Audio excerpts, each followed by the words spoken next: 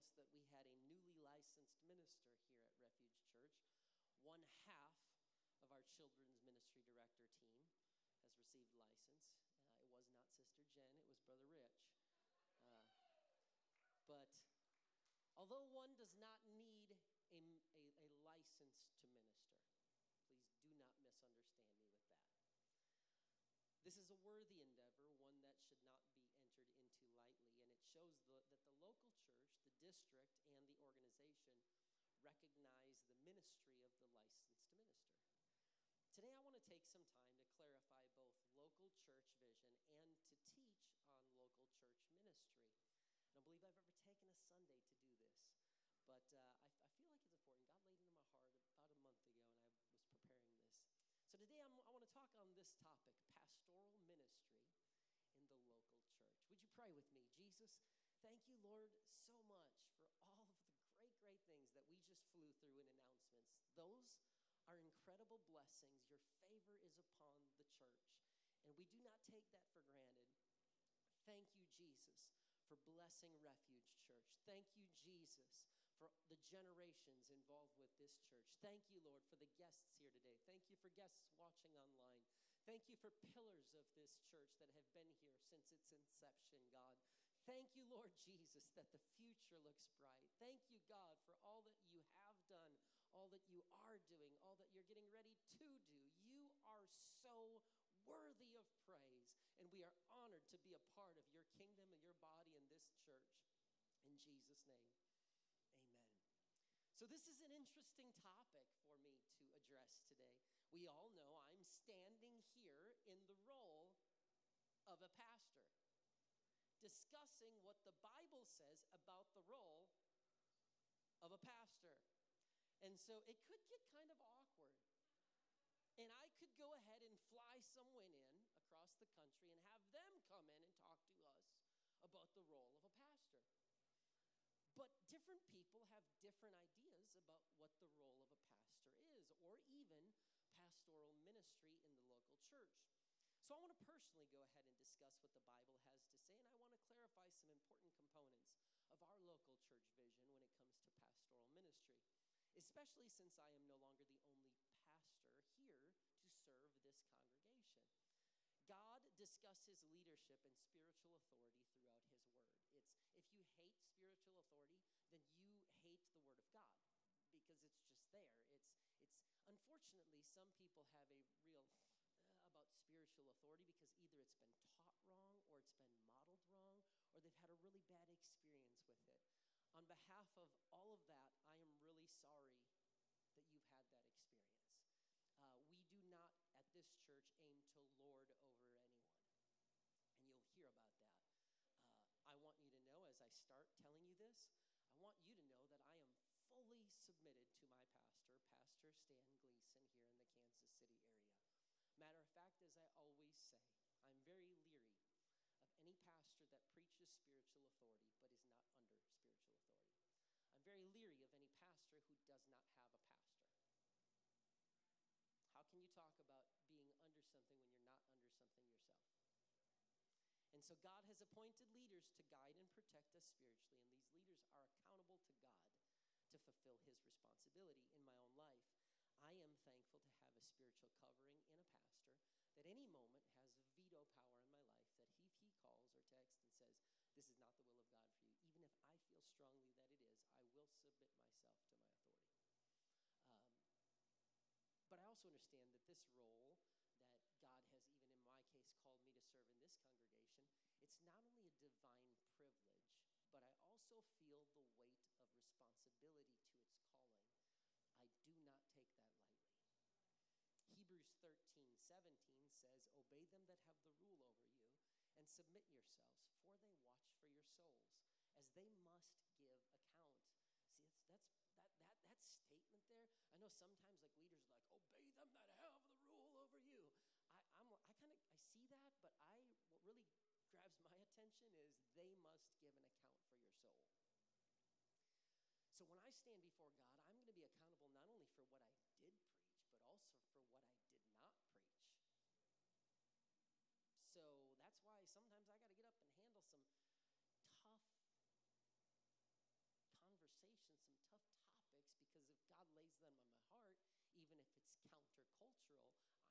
stand before God and say, I just didn't feel like preaching it because it was hard. And so he says, and they must give an account that they may do it with joy and not with grief, for that would be unprofitable to you. And so Scripture calls for obedience. This does not mean, though, that human authority is absolute or above reproach. Just because I have the title of pastor before my name does not mean that everyone here you need to listen to me and do what I say. We follow leaders as they follow God and his word. 1 Corinthians 11:1 says, be ye followers of me, Paul says, even as I also am of Christ. And Paul tells people, follow me like I follow Christ. Ultimately, these should be the words on the lips of every pastor, not just every pastor, every minister, every leader. We should be able to say, hey, I've been pursuing God, and if you're going to be a disciple, if you're going to be somebody I can invest my life into yours, go ahead and follow me like I'm following Jesus. Leaders should be pursuing God and then inviting those around them to do the same. We do not have a biblical mandate to follow anyone into something of unethical conduct, sin, or false doctrine. So I could sit here, hear me when I say, if I ever get some foolish thought to leave the word of God and start saying, I know we've preached it this way for a while, but the plan of salvation, I don't really think that's a big deal. I don't care if it says obey them to have the rule of you. Leave this church and go somewhere that preaches the word of God. And so we do not have to follow anybody. Leaders are not to be autocrats or monarchs. They are servants and examples. Matthew 20:25 says, Jesus called them together and he said, you know that the rulers in this world lord over their people, and officials flaunt their authority over those under them. But among you, he says, it's going to be different. Whoever wants to be a leader among you must be your servant. So if you were following Jesus just to be able to do powerful miracles, and if you remember, they were like, hey, you go, let's make him our king. We can take out the Romans. They were looking for that. Jesus is like, hey, just so you know, in this way of doing things, if you want to lead, you better first learn to serve. And whoever wants to be first among you must become your slave. He says, for even the Son of Man came not to be served, but to serve others and give his life as a ransom for many. Jesus Christ is the greatest example of servant leadership that our world has ever seen. And that was not just his leadership style. He clearly states, this is the pattern to follow. In our humanity, many love to be noticed, revered, honored, respected, powerful, prestigious, and successful. And if you're here going, that's not me, you are probably lying. Because our humanity gravitates toward those things. But when it comes to serving in the kingdom, it's not about the name recognition and the lights and the who's up front and all that. You just came from youth congress. I guarantee you, I know some of those people personally. People that stood on that stage and preached in front of that many people. And then young people will look at this and they'll dream about, oh my goodness, could you imagine? I guarantee you those speakers have all served for decades before they ever got that mic. Godly leaders should not expect to be served. Sometimes even now, between being a pastor and even serving our district in North American missions, I will go to places, it happens a bit more now, and they'll say, oh, we have reserved seating for you and your family up here. And 9 times out of 10, especially like if it's over here at the Live Church or something, I'll say, thank you, but I'm going to sit with the people of our church. I love to be with Refuge Church.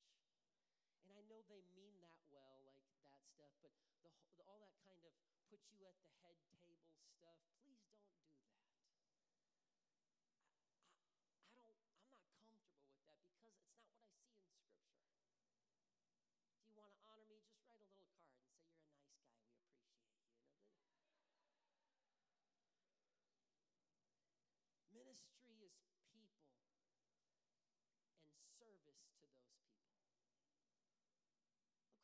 says, 1 Peter 5:1, and now a word to you who are elders in the churches. I too am an elder and a witness to the sufferings of Christ. I too will share his glory when he's revealed to the whole world as a fellow elder. I appeal to you, care for the flock that God has entrusted to you. Watch over it, willingly, not grudgingly, not for what you will get out of it. If you're looking to go into ministry because you want to make a name for yourself or make a ton of money, like, probably not. And I used to make that joke, but you know what? The church board has very, very well blessed my family and I. We're very well taken care of. We're very blessed. But he says, but don't go in. When I came to pastor here, if they weren't going to pay me anything, I was just like, hey, as long as I can survive. And I don't want to ever lose that. Because it's always been, when I got called by God at 17, I'd walk around my church back in Wisconsin, and I was just like, Lord, what a dream to just be able to full-time devote all of my time to your kingdom, to your people, and to serving. I am living my dream right now, being able to serve your families. He says, care for the flock. He says, don't lord over it.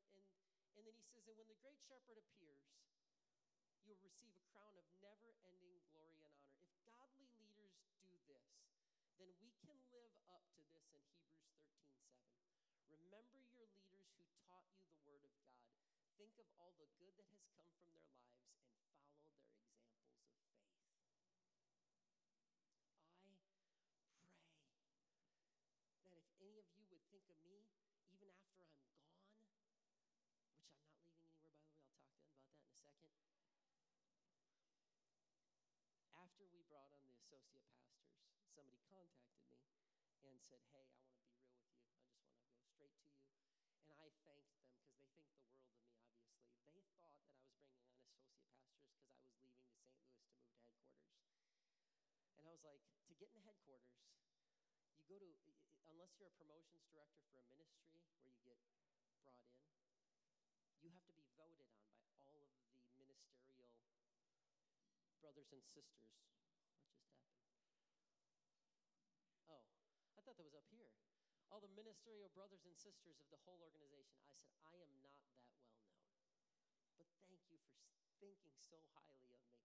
So in formulating our pastoral teams, I am not doing this because I'm getting ready to go somewhere. So you are not getting rid of me that easy. I want you to know that.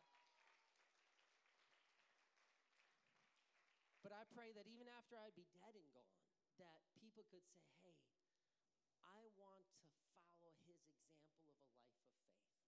Certainly not perfect, but I'm hoping that I'm investing something that people can go, I want to follow him like he followed Christ. If you or I are called to be leaders in a church, are our lives worth following? If someone follows our example, will they be following God? Ask yourself that. If someone's following me, like I'm following Christ, are they growing in their walk with God? The New Testament church uses the Greek terms for those who lead the local church. The Greek word meaning pastor or shepherd, a Greek word meaning bishop or overseer, and a Greek word meaning presbyter or elder. These terms refer to the same office. And I do want you to see something. Each local church had multiple elders or bishops. That sounds very much to me like a pastoral team. Acts 20:17, when we landed in Miletus, he sent a message to the elders of the church at Ephesus asking them to come meet him. Philippians 1:1, letter from Paul and Timothy, slaves of Christ Jesus. I'm writing to all God's holy people in Philippi who belong to Jesus, including the church leaders and deacons. The apostle writes letters and addresses a number of people by name. We can regard them as the pastoral team or the pastors of the individual house churches in a city. But it appears biblically that each church did have a senior elder or lead pastor, so to speak. And this is interesting because in the book of Revelation, when God starts the book of Revelation, he's having the apostle John. It doesn't just go into all this spooky stuff about dreams and visions. He starts by saying, John, write down these letters. You're going to write 7 letters to 7 literal churches. And so in Revelation 2, when he says, write this letter to the angel of the church in Ephesus. This is a message from the one who holds the 7 stars in his hand, the one who walks among the 7 gold lampstands. What were the 7 gold lampstands? It was the 7 churches. Who was the angel? These were literal letters to literal churches. I don't think God was having John write something to give to a literal angel in that city. In this context, it appears upon further study that the angel of each location was a human pastor. I just want to clarify, I'm not preaching that. I'm an angel. Just saying in that context right there. Good thing my wife's not here. She would have just choked. God has John write words admonishing believers to repent, to be faithful, to walk in holiness. And these letters are given to local church pastors, and then God's message is delivered to the churches. And that is the way it should work. God should be speaking to his pastors, who are then delivering his message to the church people. Now, God can certainly speak to you, but we got to be careful, because otherwise we can get the Miriam attitude. What do you think? God speaks to you only? God has developed spiritual authority, and he is going to speak things to me as the pastor of this church. I don't say that arrogantly. I say that with responsibility, with understanding that I have a privilege to share with you what God gives to me. Acts 20:28. We will use this in oneness of God conversations, but how about context of the local church? So guard yourselves and God's people. Feed and shepherd God's flock, his church purchased with his own blood. And we'll stop and go, when did God, who's a spirit, have blood? He had blood when he took on flesh in the man Christ Jesus. There is only one God. And that preaches, and it's awesome and it's powerful. Over which the Holy Spirit has appointed you as leaders. But we see some guidelines for spiritual leadership. Guard yourself, it starts with. Lest we preach and be a castaway, like Paul says. I don't think I'm not naive enough to go, well, since I'm a pastor and I've been doing this now for over 14 years, I'm coasting now. I don't want to preach to everybody else and myself and my family be a castaway. So first thing I want to do is I want to guard myself. Because if I can't give anything to you if this vessel's empty. Then it says guard God's people. Guard yourself, guard God's people, and then feed the flock. Teach and train them with a steady diet based on where they are spiritually. That's what the scripture says. It says feed and shepherd God's flock.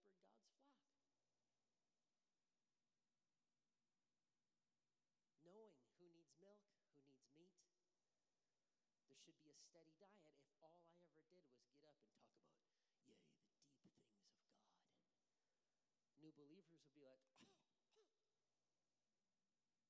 but if all I'm ever doing is, Jesus loves you and he loves me, the altars are open. It's true, Jesus does love you and he does love me, but we have to get some, what does that look like tangibly? How do we go into deeper things? There has to be a diet, balanced nutrition. And then shepherd the flock. Shepherd is protecting, leading, knowing the land. You look at Psalm 23, leading beside the still waters. Knowing, okay, God, when's it time to go? When's it time to hit pause? When's it time to wait? When's it time to move? And you know what? Sometimes that's harder than other times. We're in a season where I'm trying to hear from God constantly. And when it comes to the shepherd, let me just add in this one little line. When the wolf tells the story, just remember, when the wolf tells the story,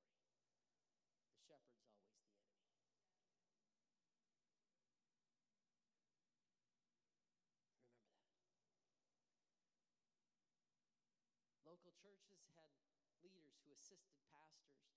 They were called deacons from the Greek word diakonos, meaning servant minister. Romans 16:1, Paul writes, I commend to you our sister Phoebe, who is a deacon in the church in Cenchrea. Welcome her in the Lord as one who is worthy of honor among God's people. Help her in whatever she needs, for she's been helpful to many, especially me.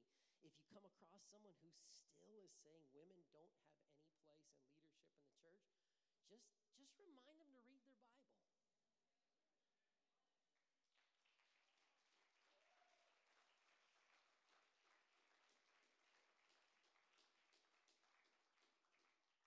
I better not get on this tangent too long, but I've seen a couple social media posts from people I'm connected to, and I wish I had as much time sometimes to take on what they take on. But I say, if you feel in your local church to pastor that way, then just go do it. But just shut your mouth and just go do it. Because there's sometimes I see things about women, and I said, my daughter, I want her to know I'm never pushing her into anything. But I don't want to send her. Let's say she marries some guy off at some other state. If I see some pastor talking about this, I'm going to be like, my Lord, I don't want to send my daughter into a place where when she goes and shares her heart for ministry to her pastor says, wow, that's interesting. I'm not really listening because the ceiling is here for you because you're a woman. My goodness. This church, if you feel a call at God at 8 years old, we're going to help you try and get you to develop that. If you're a woman, we want to help you develop that. If you're a man, we're going to help you. You're an elder, we want to help you to develop that. I don't want you can do anything for the kingdom of Christ that God's going to do in your life. We're going to help you. We're not ever going to say, here, let's put man-made ceilings for you so you can't go any higher. Philippians 1:1, this is a letter from Paul and Timothy. He says, who belong to Christ, including the church leaders and deacons, right after giving the qualifications of a bishop or a lead pastor. Paul now gives Timothy a list for deacons or for assistants or volunteer ministers, and you will find that there are many similarities. Listen, 1 Timothy 3:8, in the same way, just like I said about lead pastors, the elders, I don't like calling myself an elder, but I know the way it works, but some days I feel more elder. This last week was one of them.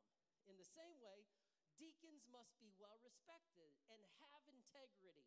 If you don't have integrity, for the good of all of us, please don't even try to go into ministry. It just gives us all a bad name. They must not be heavy drinkers or dishonest with money. They must be committed to the mystery of the faith now revealed and must live with a clear conscience. Before they are appointed as deacons, let them be closely examined. If they pass the test, well, ain't no man, God's called me. Well, scripturally says you should be able to pass a man-made test from spiritual leadership.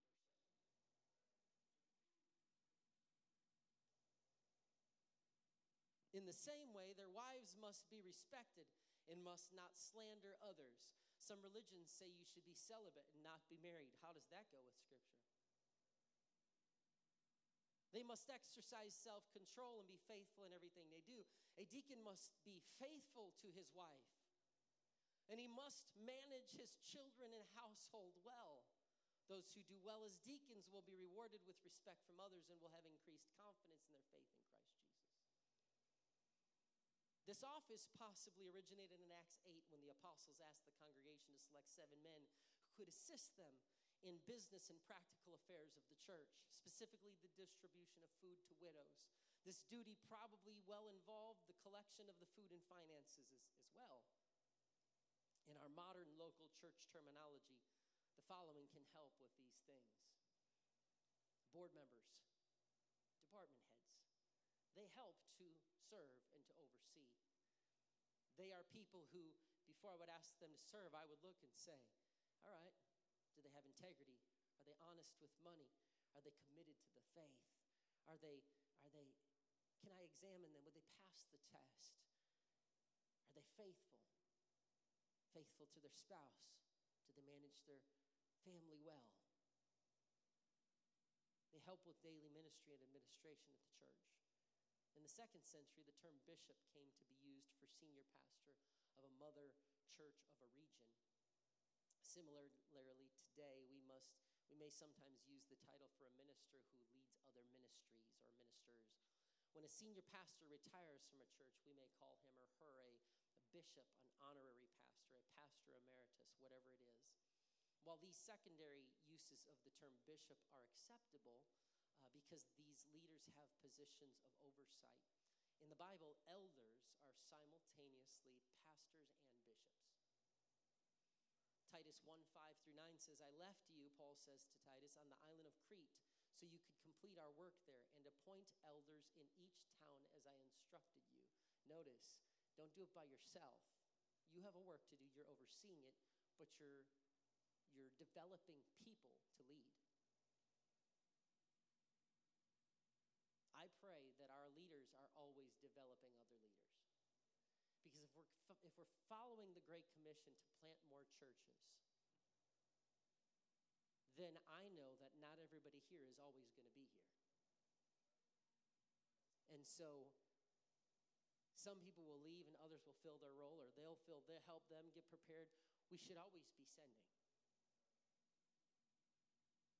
An elder must live a blameless life. He must be faithful to his wife, and the children must be believers who don't have a reputation for being wild or rebellious. I'm working on my kids. Thank you for your patience.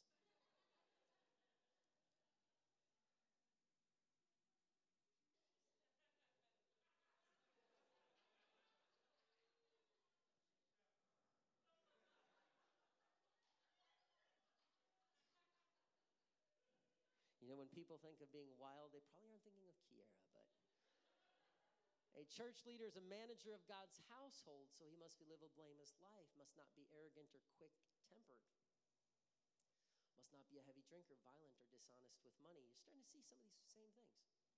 Rather, he must enjoy having guests in his home. Wow.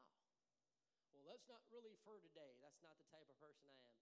I don't read anything where it ended at 1,200, 1,400. The home God's blessed me with is going to be used for ministry. He must love what is good. He must live wisely and be just. He must live a devout and disciplined life. He must have a strong belief in this trustworthy message he was taught. Then he'll be able to encourage others. Why? We're never supposed to just live on the message. So that we can encourage others with wholesome teaching and show and those who oppose it where they are wrong, meaning you should be able to have apologetics. You should be able to defend your faith. According to the New Testament then, the senior leader, won't be much longer here, but the senior leader who has the foremost spiritual and operational authority is both pastor and bishop. Whoever has the ultimate responsibility of guiding, feeding, protecting, and caring for the flock is the overseer. These are all biblical terms in God's plan for his church, and I understand, standing in this pulpit, I fill this capacity here at Refuge Church. I don't take this lightly. It is my privilege, it is my honor to serve you. People will say to me sometimes, well, I know you're busy. I don't want to bother you. Guys, they're probably, from now till the end of my life, just because of my personality style, there's probably never going to be a time I'm not busy. Because even if I get through something, I'm going to take something else on. But that does not mean, don't ever think I don't have time for you. I will always, I promise you, will always make time for you and your family. Being busy is just investing in the kingdom. I want to be about God's work. And so I don't want you to ever feel like, I don't want to bother you. But I also know that as the church grows, I cannot be what I need to be for hundreds of people. And so instead of saying, well, you just need to understand, we're saying, no, we just need to prepare. And that's what we've done. I am not alone in serving each of your families. We have the following here. We have a pastoral team, church board, department heads, ministry directors, volunteers, and a handful of licensed ministers. You could probably go at any given time to any wise man or woman of God and say, could I talk to you about something? And they probably could give you wise and godly counsel. But I do know that some want to talk to someone in a set-apart, titled leadership position. And so I will say our bylaws serve as the legal document for our organization. They state that the lead pastor shall receive 2/3 majority vote in order to step into the office of pastor. But for an associate pastor, our bylaws state in Article 3, Section 4, the associate or assistant pastor, number 1, the associate pastor shall be selected by the pastor and endorsed by the church board. The duties of the associate shall be to assist the pastor in all areas of church work as directed by the pastor. The decision as to the job description of the associate pastor shall be the senior pastor's alone. In the event of disagreement, the authority of the senior pastor shall have final say. Any financial arrangement for the associate pastor is to be a decision the board of directors will handle. I just want to clarify, just because sometimes there's misunderstanding, I want you to know I do not need any form of approval from the church to ask someone to serve in the capacity of assistant or associate pastor. If I was going to provide payment, then the church board needs to approve that compensation package, and they do. In the past few years, I have asked Pastor Bill Foster and Pastor Gavin Cole to join our pastoral team at Refuge Church as associate pastors. And I will say, it's been wonderful, wonderful decisions.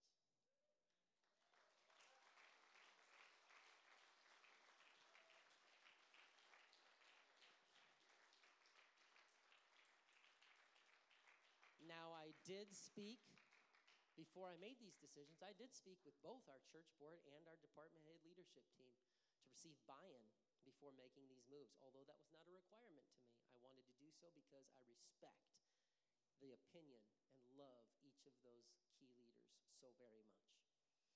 I recognize all leaders of this church and all volunteers, everybody. Everyone serves such an incredible role. And again, if you're a guest, come back next week. It'll be more standard service. This is a very churchy service, but it's something that's crucial, and I want everyone to understand this because I believe it's key to where we're going. When we get into a new building and it's a larger facility and growth starts to happen substantially and more quickly, it's going to be important to have the teams in place. And if we try to do it once we get there, it's too late. And so I hold in high regard all of our leaders. 1 Thessalonians 5:12 and 13, it says, "Dear brothers and sisters, honor those who are your leaders in the Lord's work. They work very hard among you and give you spiritual guidance. Show them great respect and wholehearted love because of their work and live peacefully with one another." So I want to pause right now. And if you are in this congregation and you are a licensed minister with the United Pentecostal Church International, would you please stand? I would like to honor you.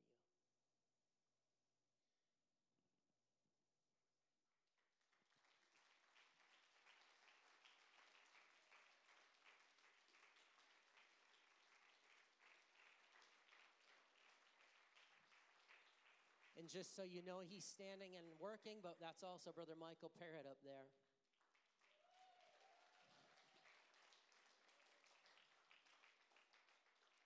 If you are a department head who works very hard, you oversee a department and volunteers, and you do so many things that so many people don't know about, I'm so grateful for you. I would ask you to stand, department heads. I want to honor you.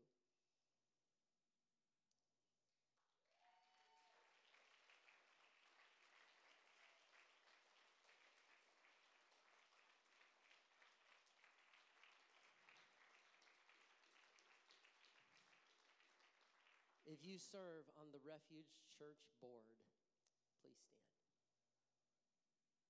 Michael, I know he's standing back there. He's working.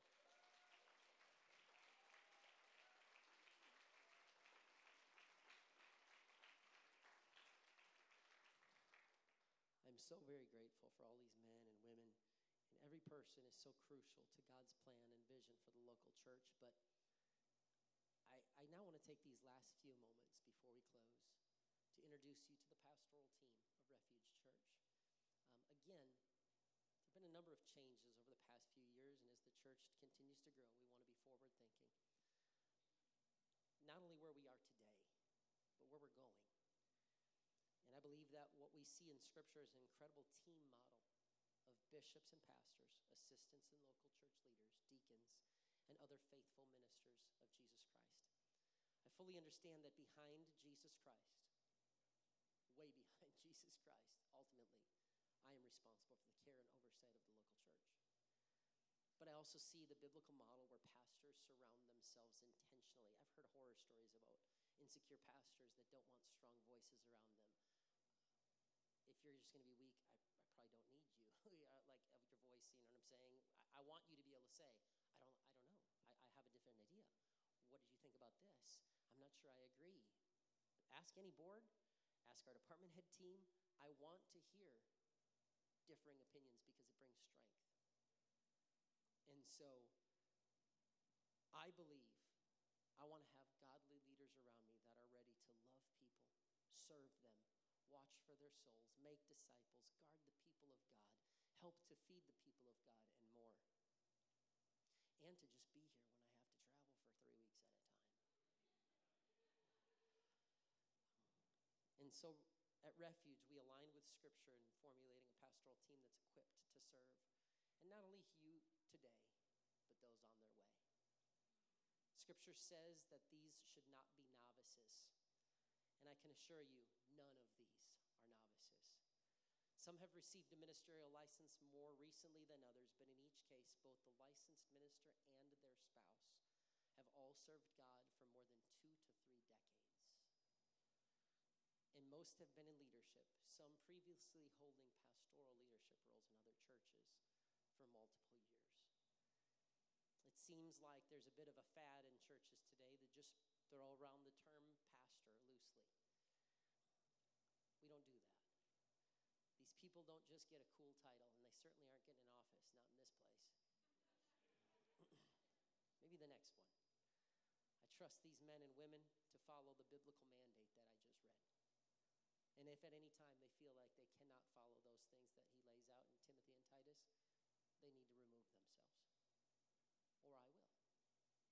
And vice versa for me. If I am not following the biblical mandate, there are ways that you can write to your church board, and your church board can set things in action to try to remove me.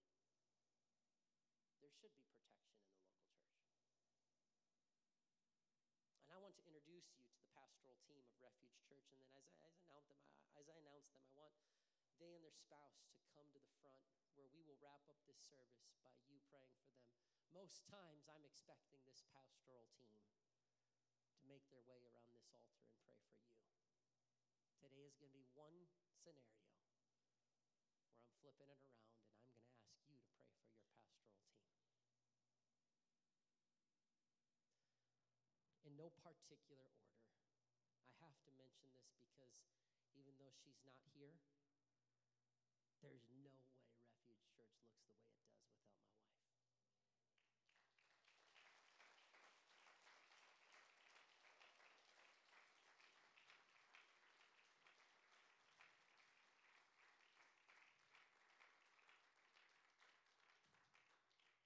She does a little of everything, and I promise you, she does way more than you realize. If you think she does a lot, I promise you she does more. And if you think you still know all that she does, she has to be married to me. So just pray for her. Not just an actual measurable work. You know, we talk about like, oh, she does the Bible quiz and the music, blah, blah, like stuff we can see and measure. But where I probably value my wife even more is like right now, I miss looking down and seeing her covering me in prayer while I'm preaching. The spiritual things that she senses in the atmosphere and just begins to take care of at home before we ever even get here. She's a woman of God. And you can talk to my wife at any time. We are here for you. Associate Pastor Bill Foster and his wife Tanya Foster. They focus on pastoral ministry inside the church. They do oversee Bible studies, discipleship course. They do marriage counseling, and just a wealth of things as rock, steady, solid people. And you can talk to them at any time. They're there for you if you all would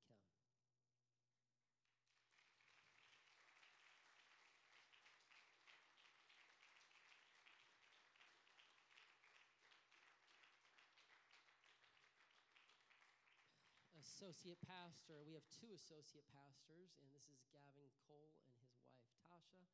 Although they will be doing, they'll also be doing counseling, Bible studies, things. Their predominant responsibilities include things that are community-driven, that are reaching into our community. They represent us at events, at outreach. They are going to, especially as we get new facilities and we have more space, they're going to be coming up with creative things, pitching that to us, teaching us, training us. They're going to be getting us in, working with other leaders to get things going that will serve our community. As licensed, trained, and certified chaplain, he will be doing many of our hospital visits. He's currently revamping our website, too. So you'll be excited to see that soon. You can talk to them at any time. They are there for you.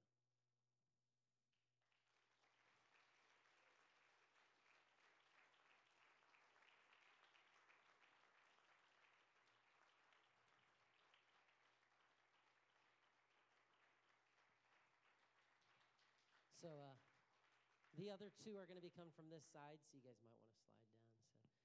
So, our youth pastor, Chad, and his wife, Sister Tiffany Condren, they love, serve, and provide guidance for the youth group ages 12 to 19. Hyphen Ministry, single adults 19 to 35 also fall under them. They pray with, train, teach, guard, guide, and love the students. They encourage them to make disciples and take the gospel to their schools. If they need help with if you need help with getting a P7 club started, Chad and Tiffany are going to help them. If there's a youth in the hospital, Chad and Tiffany will go visit them. When they took over as youth pastors, the youth group had someone dedicated to them. You know, we had a couple of young people coming, but once they came, the youth group absolutely exploded with growth, authority, anointing, and power. And I know that they are there for you.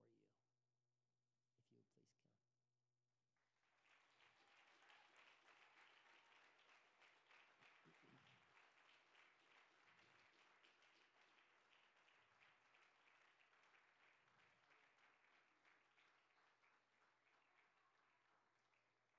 And so I may have not surprised you yet at this point. But again, we don't throw around the title. But to me, I don't say, oh, they're youth workers. They're not youth workers. Like, oh, they're youth workers. No, they're youth pastors. They help to pastor the youth. Now, the youth can still come to me. I'm love you guys. I'll talk to you anytime. But there's another set of people who are here to serve you. Well, for the first time, we've always had great children's ministry directors. But now I would like to say that I will introduce you to our children's pastor, Rich Huey and his wife, Jen Huey. We've never had a children's ministry pastor. What is this? Like youth, I view Rich and Jen not as someone who just makes the kids safe downstairs, teaches them, makes sure that the curriculum's ordered and the kids are in their rooms and taking potty breaks. That's still all part of pastoring. Maybe even an adult level too.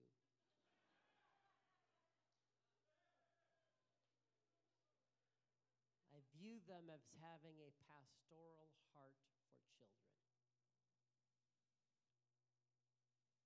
They will pray with the kids and teach them to pray.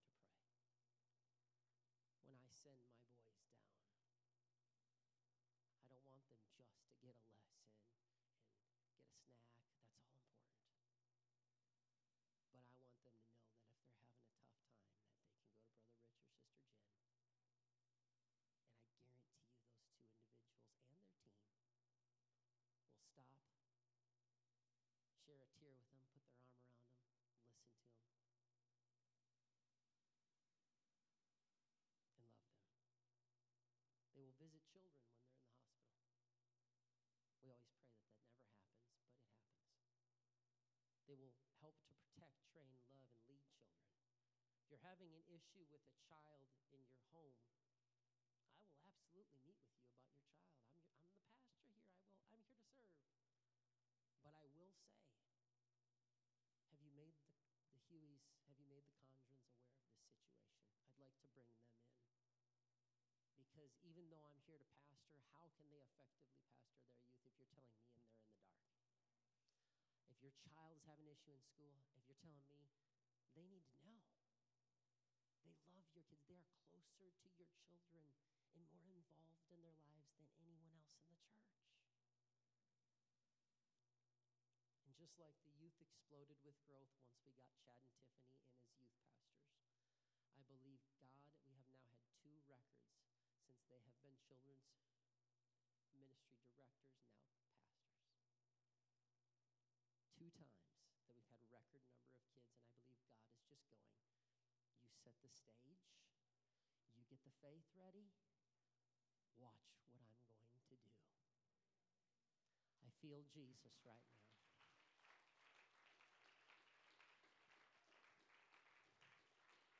And so if I could ask you guys to come, and everyone else, if you would stand, please. Again, if you thought that I was my retiring speech and we're moving away, I'm sorry if I disappointed you. And this does not mean these are the only great people. These people might leave here. And over the next 10 years, they might leave and go plant churches.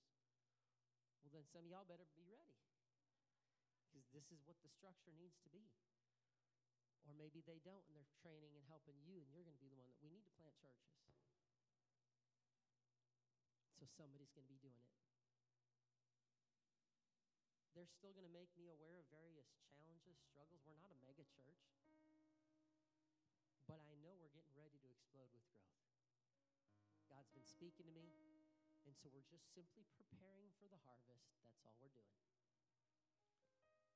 God's calling us to plant. He's calling us to make disciples. He's calling us to be a place of hope for the greater Kansas City area. And so at this time, I'm going to invite you to get around them and pray, but I want to ask you something before you pray. I'm sincerely, and I'm asking you to pray for my wife too, even though she's not here in person. But before you pray, I'm sincerely asking that you would come into an agreement with us. And here's what it is. Will you please love us? And I promise we'll love you. Will you please be patient with us? And I promise we'll be patient with you. And as great as they all are, Chad and Tiffany are the only ones that are close to being perfect. The rest of us, we're...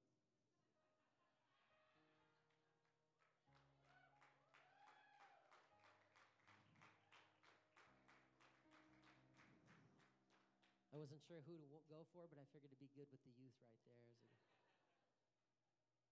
Will you please forgive us? We're going to make decisions. We're going to do things with our kids, or things in the pulpit, or decisions, or the way we carry ourselves, or maybe we have a bad day. Maybe we make a financial decision you don't agree with, whatever it is. Will you please forgive us if we offend you or hurt you? And I promise we'll do our best to forgive you too. Will you please communicate with us? Don't leave us in the dark. We're here to serve. And we're always going to aim to communicate with you. And then, of course, pray for us. Which normally I want them, I have an expectation for them. They need to be working the altars. Today's going to be that one time where we flip it around. And instead of the pastoral team praying for you, I'm asking you to come right now. If you guys could all spread out.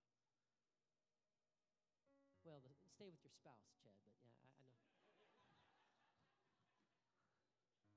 I'm messing with you, dude. Sorry. And I'm asking if y'all could just step forward now. If you as the church, this is totally different. Again, if you're a guest, come back next week. You'll see a more normal message. But as we close, if you could just surround this pastoral team and just cover them in prayer. I believe God is getting ready. He's getting ready to do something in the greater Kansas City area. And we're a team. And we got to be unified in one mind and one accord. Would you please come and pray? over them.